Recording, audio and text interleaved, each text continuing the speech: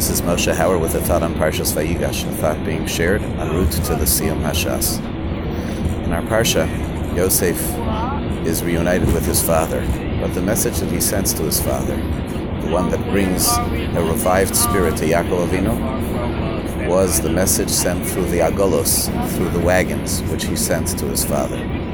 Rashi cites what the Medrash says. These agolos, these wagons, actually went to remind of an egla, a calf, similar sounding word, the egla arufa, the particular halacha which Yaakov Avinu was learning with Yosef when Yosef separated from him.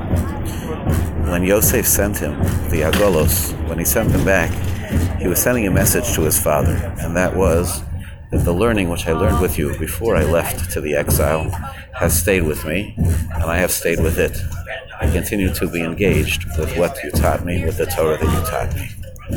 This seems to have been the key for Golus. In fact, as Yaakov is coming down to Mitzrayim, as he's coming down to Egypt, the verse says that he sent Yehuda ahead of him, Lahoros Lefonav.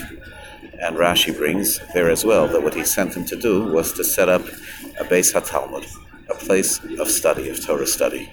That would be the key and the anchor to survival of the Jewish people in Mitzrayim and Golus, like it would be generations later, when the Jews would go to Bavel, and they would send ahead of them HaChorash v'HaMazger, the Torah scholars, in order to set up an infrastructure for Torah study that would hold on to them there in the Golus.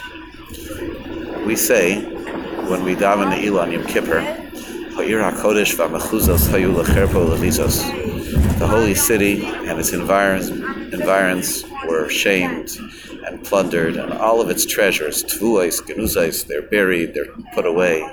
Ve'ein lanu shiur rak haTorah hazos, the only remnant that we have is the Torah. We don't have the Migdash, we don't have the temple, but we have the Torah.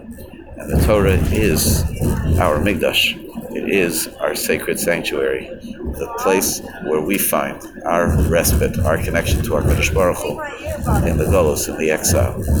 So Yosef reassured Yaakov, I'm okay, I'm far away from you, but I'm close to the Torah that you taught me. As they were heading as a group, they established for themselves an infrastructure of Torah.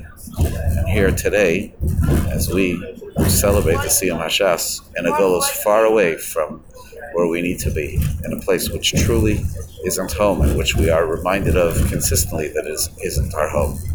But we understand and we focus that what we do have to keep strong for ourselves is the connection to Beis Chayenu, to the source of our life, which is the Torah, that we study, that we cherish, and that we celebrate. Have a good day. Mazel Tov. To Klal Yisrael on the special Siyum.